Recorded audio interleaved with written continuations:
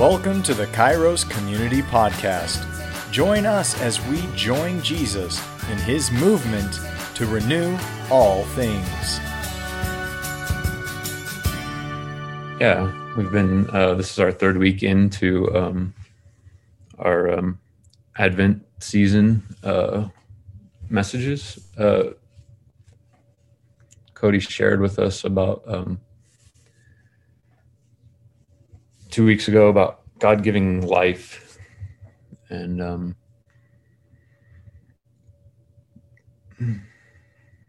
what it looks like to be not anxious and worrying, that God gives us abundance and takes care of us, his creation.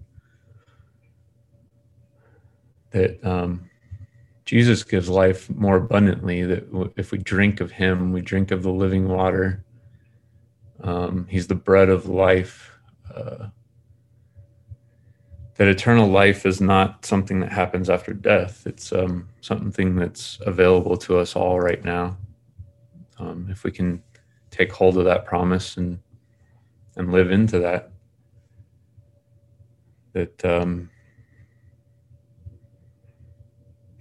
when we commune or when we share communion, that we're drinking of, the blood of Jesus and the bread, that it's his abundance of life. He's the spring of the endless spring of water that is never ceasing. And Heather last week shared with us about God's redemption, specifically in the two stories of Zachariah and Mary, that he brings restoration, forgiveness, redemption, despite our circumstances, whether they're the choices of our own or things that were brought upon us, outside of our own choices, that he redeems. He makes all things new. He's restoring slowly humanity and his creation back to the beauty of the garden. So this week I'm going to share with you guys about God, his giving identity, and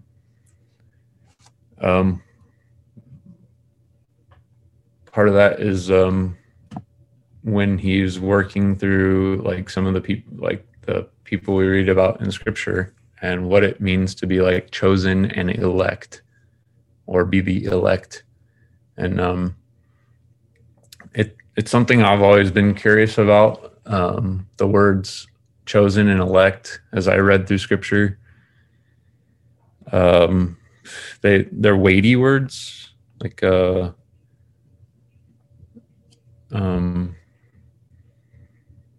well, I'll ask you guys, what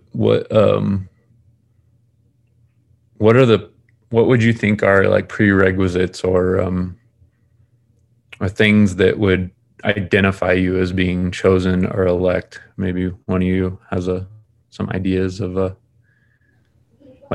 just culture, how do you understand those words? I feel like sometimes you feel like people are chosen because they have a special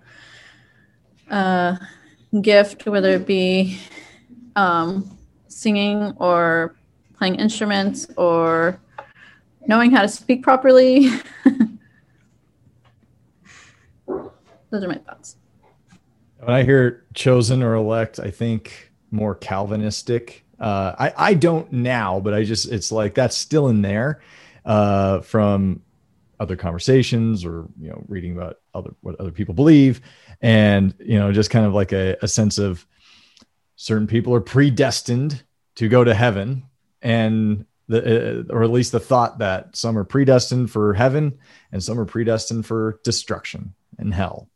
And it's, I feel like that's definitely been a prevalent kind of belief when people, I mean, I don't know if that's more American. I'm not really sure about a lot of the history on that. Maybe Noah could chime in on that, but just this idea of these chosen, selected people, because it's in the Bible, right? It's like, okay, you got Abraham. He was this chosen one. Noah was a chosen one, right? It's these people groups or families chosen by God.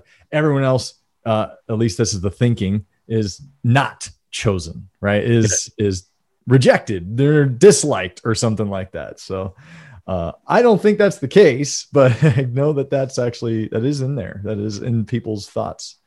Oh yeah, totally. With that in mind, let's see here. Oh shoot, I am a little well, no, that's good. So before I actually get into the meat of the message, I'd like to do a couple worship practices with you guys. Sorry, thought I was fully prepared, but where did what are we doing? To see if anybody here would like to well, let's do this out of order real quick till I can get. Would anybody like to lead us in the Lord's Prayer? I will add that to that. I'm doing the message version of if anybody would like to lead us in that. I'll do it. Thanks, Cody. That's awesome. The one that's in the chat, right? Yes, the one that's in the chat. Yeah. Okay. Our Father in heaven, reveal who you are. Set the world right. Do what's best, as above, so below. Keep us alive with 3 square meals. Keep us forgiven with you and forgiving others. Keep us safe from ourselves and the devil. You're in charge. You can do anything you want. Your blaze and beauty. Yes, yes, yes. Thank you, Cody. Okay. Now, let's would anybody like to lead us in the reciting of the doxology? Where's Phil when we need him? Yeah. How about Haley Joe? I saw her jump on. Don't scare her away. I know.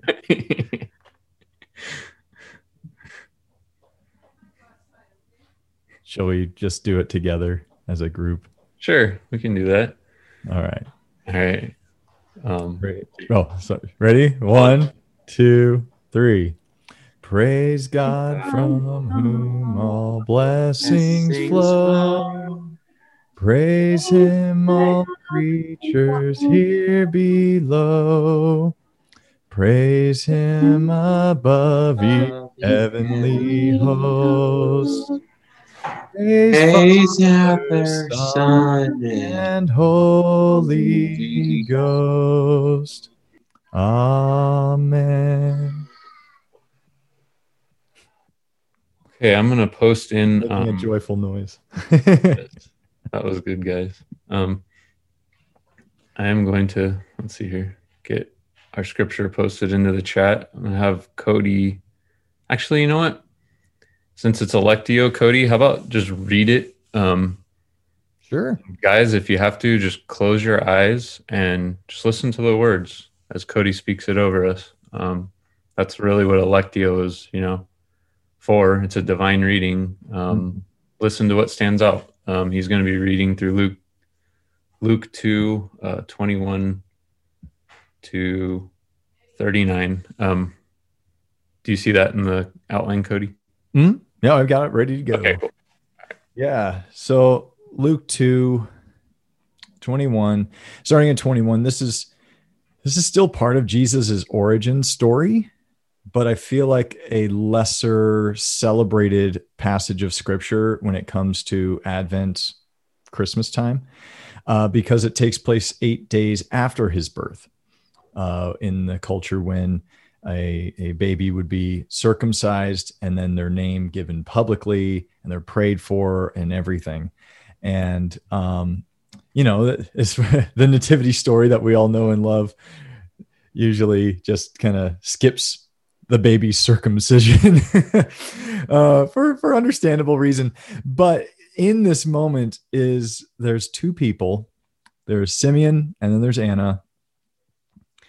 And as we are, I think, preparing our hearts and minds for what Chris is going to lead us in today about the topic of God gives identity, I see a really neat story here where, as Chris was asking the question, what do you think of when the term chosen or elect comes up?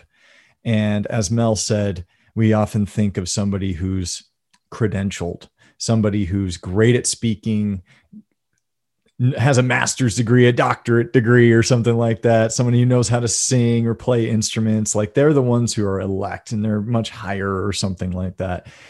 But God doesn't work that way. And so in a moment where the Messiah, who's been waited for all of time, is finally born and revealed, it isn't the priests and the high priests and the Pharisees and Sadducees. It's not the ones who have all the credentials that are the ones that seem to recognize him.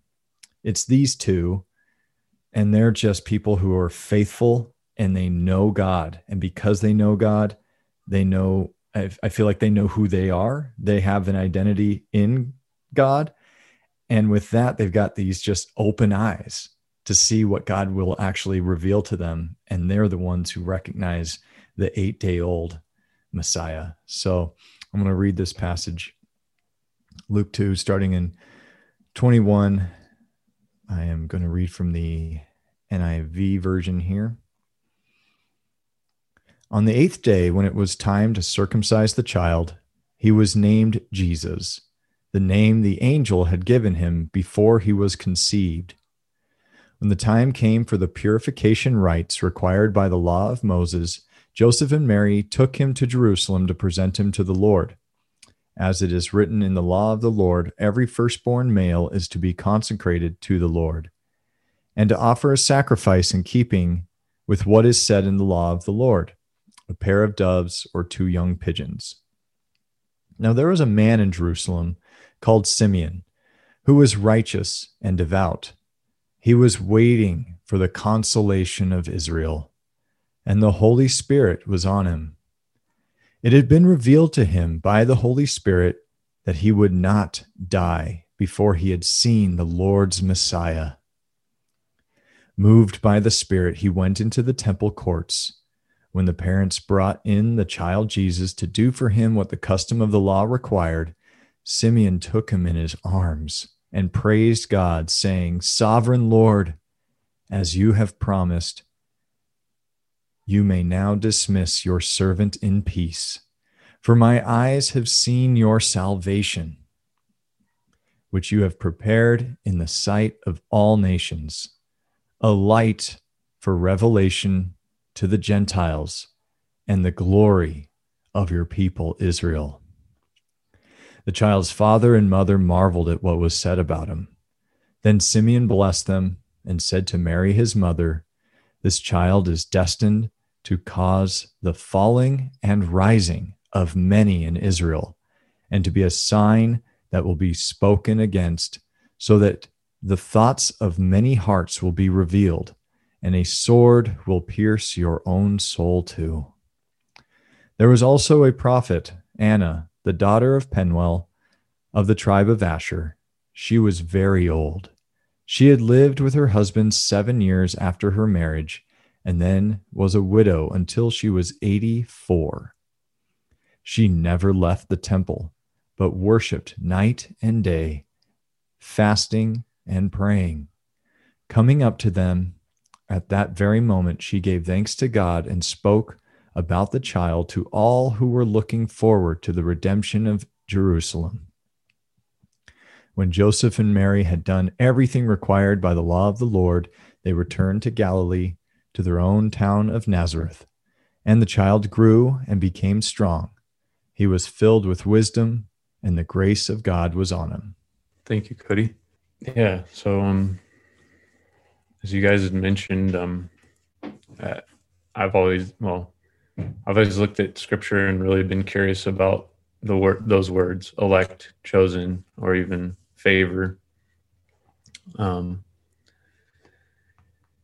I think it's like Cody had mentioned, or Mel had mentioned, someone who earned them. It's words that we think that they are accolades that basically show that we worked hard to get those titles, a special title. We see those I think we see those words through the cultural framework and language that we use and understand today. And that's part of what can taint our understanding of what God is actually trying to do.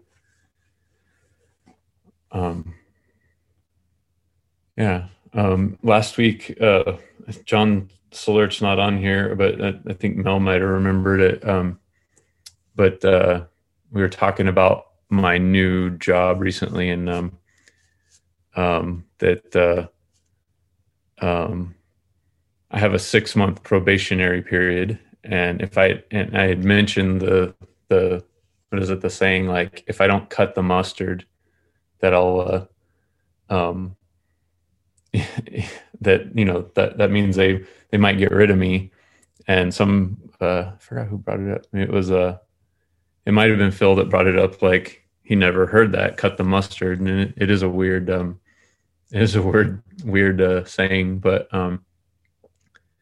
that's kind of what you think about, like I guess earlier in the 20th century, people actually went around calling each other mustard. So it says he's like, you'd say he's mustard, for example, would mean he's great. It's this idea of mustard as excellent or great that seems to be at work in the saying, cut the mustard. And if you don't cut the mustard, that means you must be failing. You must not be doing well. You might get fired or let go or whatever. But it's kind of funny, like, because think about, why the heck would they call people mustard? But I guess it's just like us calling people awesome sauce today. So kind of the same. So now if you don't cut the awesome sauce, you're kicked out. You don't make it. But I feel like that's the way our framework, or like we understand those words in that. And in that, our identities can be shaped, and the way our identities are shaped often they do affect the way we understand God and understand Scripture. Our identities, they can be shaped by our culture, our personal experiences, our upbringing, our parents, our family, our friends, the effects on our lives that come from circumstances that are out of our control, and ones that are our own choices, even good or bad. Israel, the promised people that God chose to reveal himself to humanity through, and gave many promises of to. They were an underdog of their time. They're imperfect people, some who did continue to try to hear from God, and as we saw or have seen, that God worked through those people. But then there were many who made horrible mistakes, and as a culture or as a community, and also chose blatant disregard at times, often led by people that, or Israel at the time, had often been led by people who were more influenced by what the culture called favored or chosen or elect or powerful, and missed the point in understanding who and what God was actually calling them to do and be. And again, that harkens back to, they didn't understand per se what the identity of God was. So God could literally be right there in front of them, and it was hard for them to see because they were wrapped in an identity that was steeped in power, prestige, accolades, those sorts of things.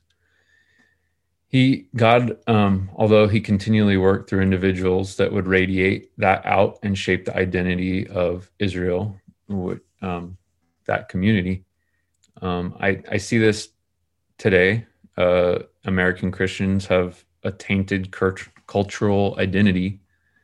They treat salvation as an award individually earned, and even though they act like they don't, they see themselves and their nation as favored or chosen, and have a list of who is excluded from God and salvation based on cultural, political beliefs, as opposed to God's identity, who he really is, what he stood for from the garden. And anyone who doesn't look like or act like they do are evil and need to repent. This is another example of a people group that lets our identities be shaped more by culture than by Jesus. And it sounds familiar to some of the failings of Israel over time. Just like, let's see here, just like the descendants of Israel failing to share with the nations around them the good news of God, Christians today are in essence doing the same exact thing. They're taking this thought of like blessing or grace on themselves and shutting out the nations of the world from being able, to receive the same gift, or excluding them and taking an individual, calling themselves elect, calling themselves chosen, and excluding the rest of humanity. We have individual walks with God too, albeit still shaped by community. We understand him. We understand God based on how we were taught he is. Some of us grew up in the church, some may not have. And the things that we've been taught about him is ultimately how we see him. The relationship to our earthly father can also be how we project God's character onto him, as opposed to taking his character afresh and superimposing that over what we have experienced in our lives. Our decisions about him are shaped by culture and things that are other than God's revelation at most of the time. And I wanted to ask the question, like, maybe you guys have some examples of how our identity courses that how they've been shaped in our lives could potentially, like, maybe some examples of how those can lead to death and not life, or if you have any personal examples or anything like that.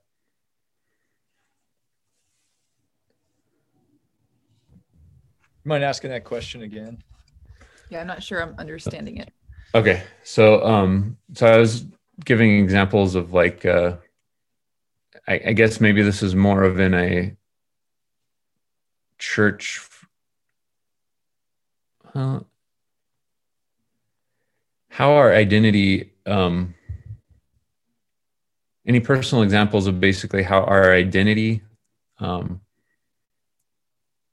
identities, how they've been built, can lead to death, or not literal death, but maybe hurt or anguish, or things that harm us or other people based on you know, like just maybe if you have any personal, like maybe growing up in the church or being harmed, like anything like that, by maybe things that we were told or, you know, anything like that, I guess. Do you have an answer? Mm-mm. No. I'm thinking. I know, me too. I know those exist. Hmm. I'm just trying to think of examples. Could it be like your own personal standards and I don't know how to say it, or even like when you sin, like you make that sin not let you be closer to God. Does that make sense? Yeah, I think so. Because because you make that your identity, like, yeah. I don't know. Not even things that were just like from the church, but maybe, for instance, I'll share mine. When our worth hinges on how good we are or how hard we work at something, like I feel like that was something that was impressed upon me, even though I didn't grow up in the church. That like my identity was rooted in I guess putting on a facade or making sure like everything I did was perfect. I didn't miss that bill. I made sure it got paid on time. You know, like I built up this wall of, in essence, perfection, and it didn't take much, but to make that topple when I actually start to meet my fallibility, like that I am not perfect and I cannot forever hold that up or something like that, you know. And that didn't necessarily come from the church. It came from, I guess, churchish culture ish. I think I can think of one of like the kind of American ideal of the mentality that like your whole goal in life is just to make more money, more and more and more, and how like that can quite literally lead to death by overworking, by undervaluing people and overvaluing money, finances, and being able to pay things off and look good in the eyes of people around you. Totally. Yeah, heck, I was even just having a moment with a friend on Facebook where she was posting a thing about how like so many of our holidays had pagan roots, and you know the dates that we have for certain things, and even the names of like days of the week. Even it's like we got a pagan calendar, and I did this like tongue in cheek, where I meant it tongue in cheek thing. I made a little funny face where it's like the winky face with sticking the tongue out, and I'm like, yeah, but they all converted, or something like that. And I think she was reading that through the lens of, well, probably more like the type of Christian I used to be when I was a lot newer at being a Christian and being so black and white. And also, you know, sometimes when you see things so black and white, and you also feel like you have to have an answer to everything. Mm-hmm. And sometimes you do. And so this guy does have some answers. Well, let's keep asking questions. And at some point you're like, they're expecting me to have all these answers, so I'm just going to give them like regurgitated responses, or without a lot of great insight or research or conversation with other people who've studied things a lot longer. And anyway, so I think she was reading that comment from a very different lens of, because we haven't seen each other or hung out or anything in probably close to a decade now. So it's like, yeah, that's not what I meant. I'm not that person that you see me as. And we ironed it all out. It was great. But I think sometimes when we perceive an identity, we project an identity on somebody, doesn't help either, you know. And I don't know, I'm saying a lot of things. Yeah. I mean, I definitely felt like that was part of who I was. I had to be this light and You know, I'm a light in the darkness. It's black and white. It's right and wrong. It's good and evil. And I'm a champion of good. And that's it, you know? And I remember there was a moment Heather gave a sermon off of a Newsboys song. I've probably mentioned it 100 times because it was just, it's like a watershed moment where it just like the sermon that she gave, it was more like even a devotional, you know, it was just about how sometimes we don't know and like, we don't have all the answers, and that's okay. And it's okay to feel the freedom in God to say, don't have that answer. I don't know everything. I don't need to pretend like I know everything or pretend like I've got it all together. I need to just be real and honest. And it's actually going to bear way better fruit when we're real and honest with who we are, with our actual limitations or shortcomings or just lack of knowledge or wisdom or skill or something like that. And just being like, look, that's who I am. I don't have to pretend. I don't have to fake it. Totally. Yeah. Cody, you're going exactly where I wanted you to go with that.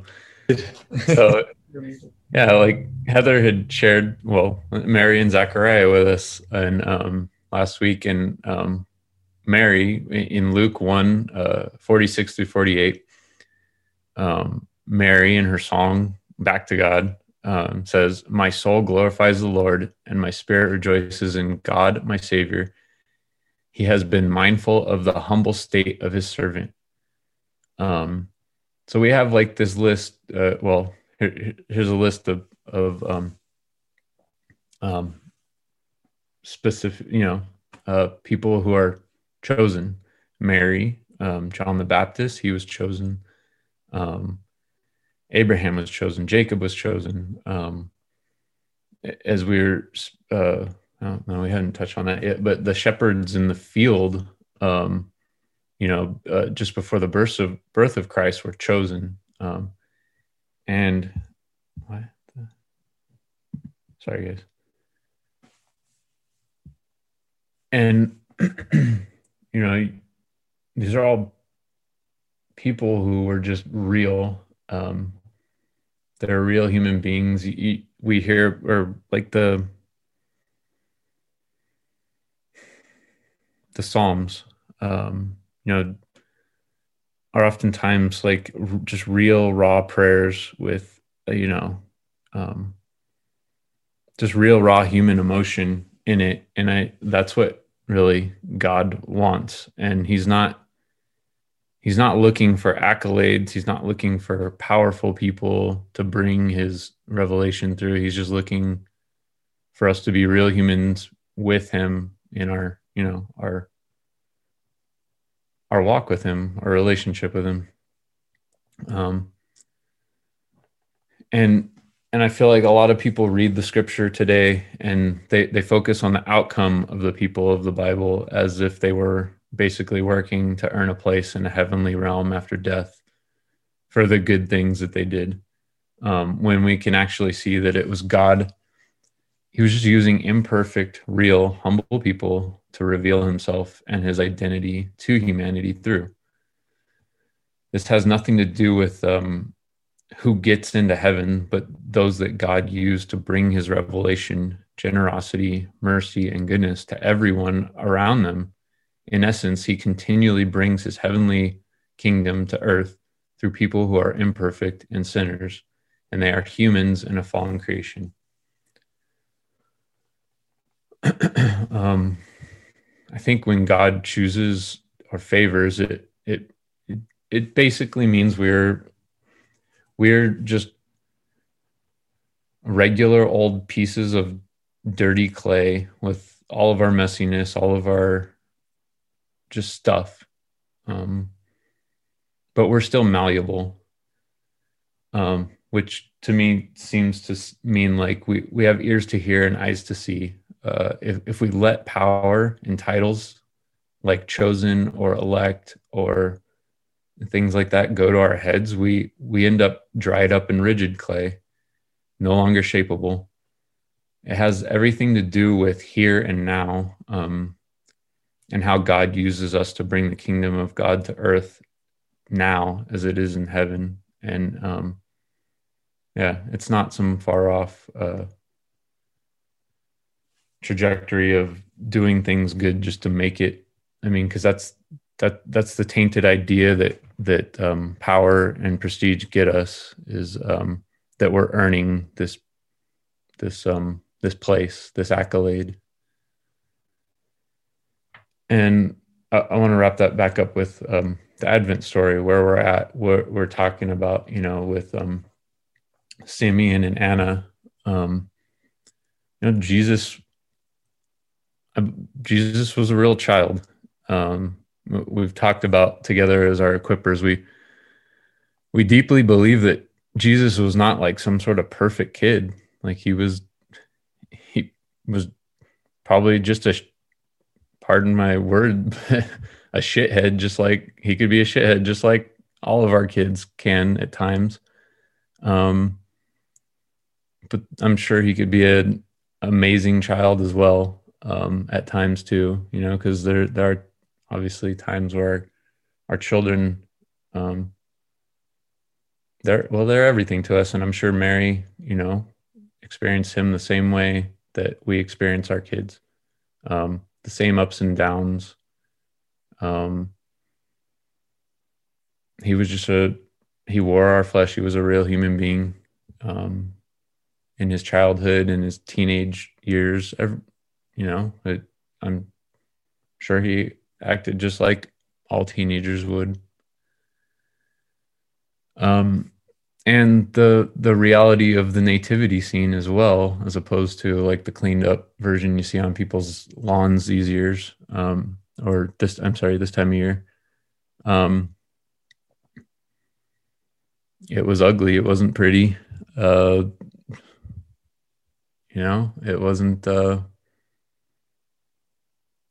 wasn't as cleaned up as I think we make it. And our perspectives can change when we realize the realness of the human experience that our God went through, that he came down to live in the same flesh we have, to feel our pain, our discomfort, to know our hurts, to know our regrets, to know our failings. And our identity shaping should come from humbling ourselves that the maker of the universe would live a human life, live it among us. And our identity, those changes aren't something, I feel like this happens a lot, especially in, the born again idea, that we are forever changed at one point when we meet Jesus, and that those are like radical transformations, and they're lifelong, from that point. But, I think that does a disservice to a lot of people, because it's not how it works. They're lifelong. It's a lifelong walk with God, picking up our cross each day, and it's growth over time, and it comes with the good, the bad, the ugly, and the beautiful all together.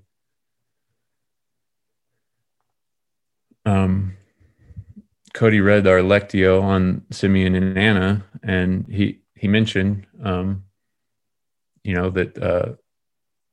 they showed up when Jesus was brought to the temple for his purification rites. God revealed to them that the Messiah would be there. God didn't reveal that to the fat cat religious leaders, who should have been the closest ones to God and seen God coming, but they didn't.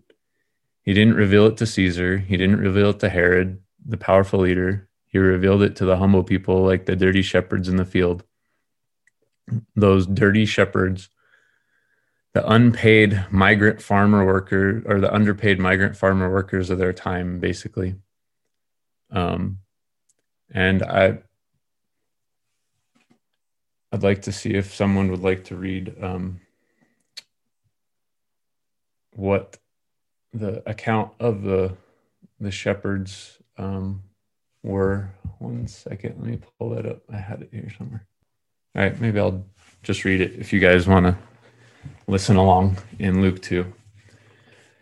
And there were shepherds living out in the fields nearby, keeping watch over their flock at night.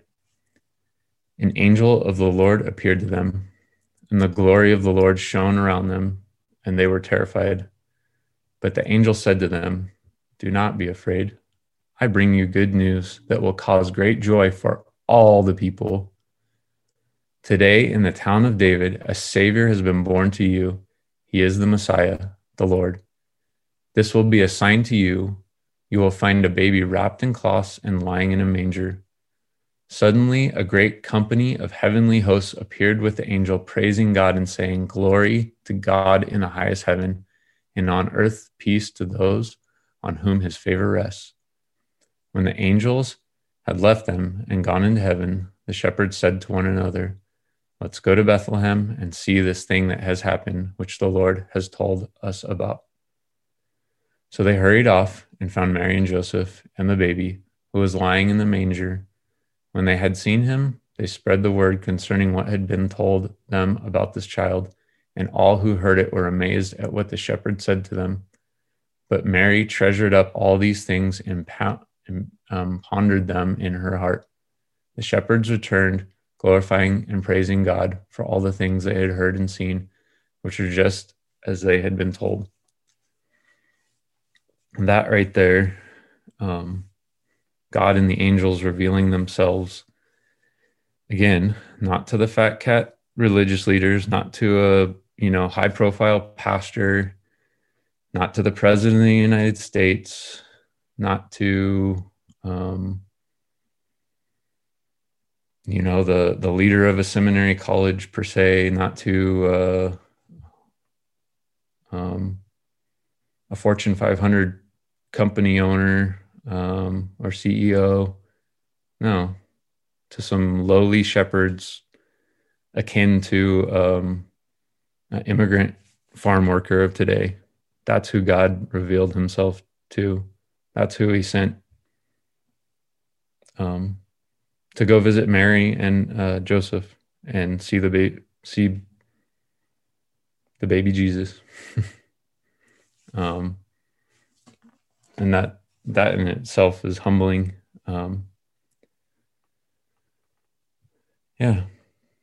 So God gives identity, and he's continually working through us, again, like I said, through the bad, the good, the ugly, the beautiful. We just repent, turn towards God, just means we course correct and face Jesus, and in the realness of all our lives, with all the failings and frustrations and 2020s and all the things that can be heavy and all the things that can be good. We just try to live realistically, point toward the God who decided to wear our flesh and understand the things we go through. Just point towards him. And it's a lifelong journey, but a beautiful one. Thank you for listening to the Kairos Community Podcast. Subscribe to us and follow us on Facebook to stay up to date on upcoming events such as online church gatherings and Bible studies. We try to shed the layers of traditions that actually taint the image of who Jesus really is. And we believe that the true gospel is that Jesus is the true King, and his kingdom is here and available to all. We'd love for you to be a part of his movement in renewing all things for the expanse of his kingdom. You can email us at info@kairoscommunity.org, download our app, or visit our website, kairoscommunity.org. Catch you next time.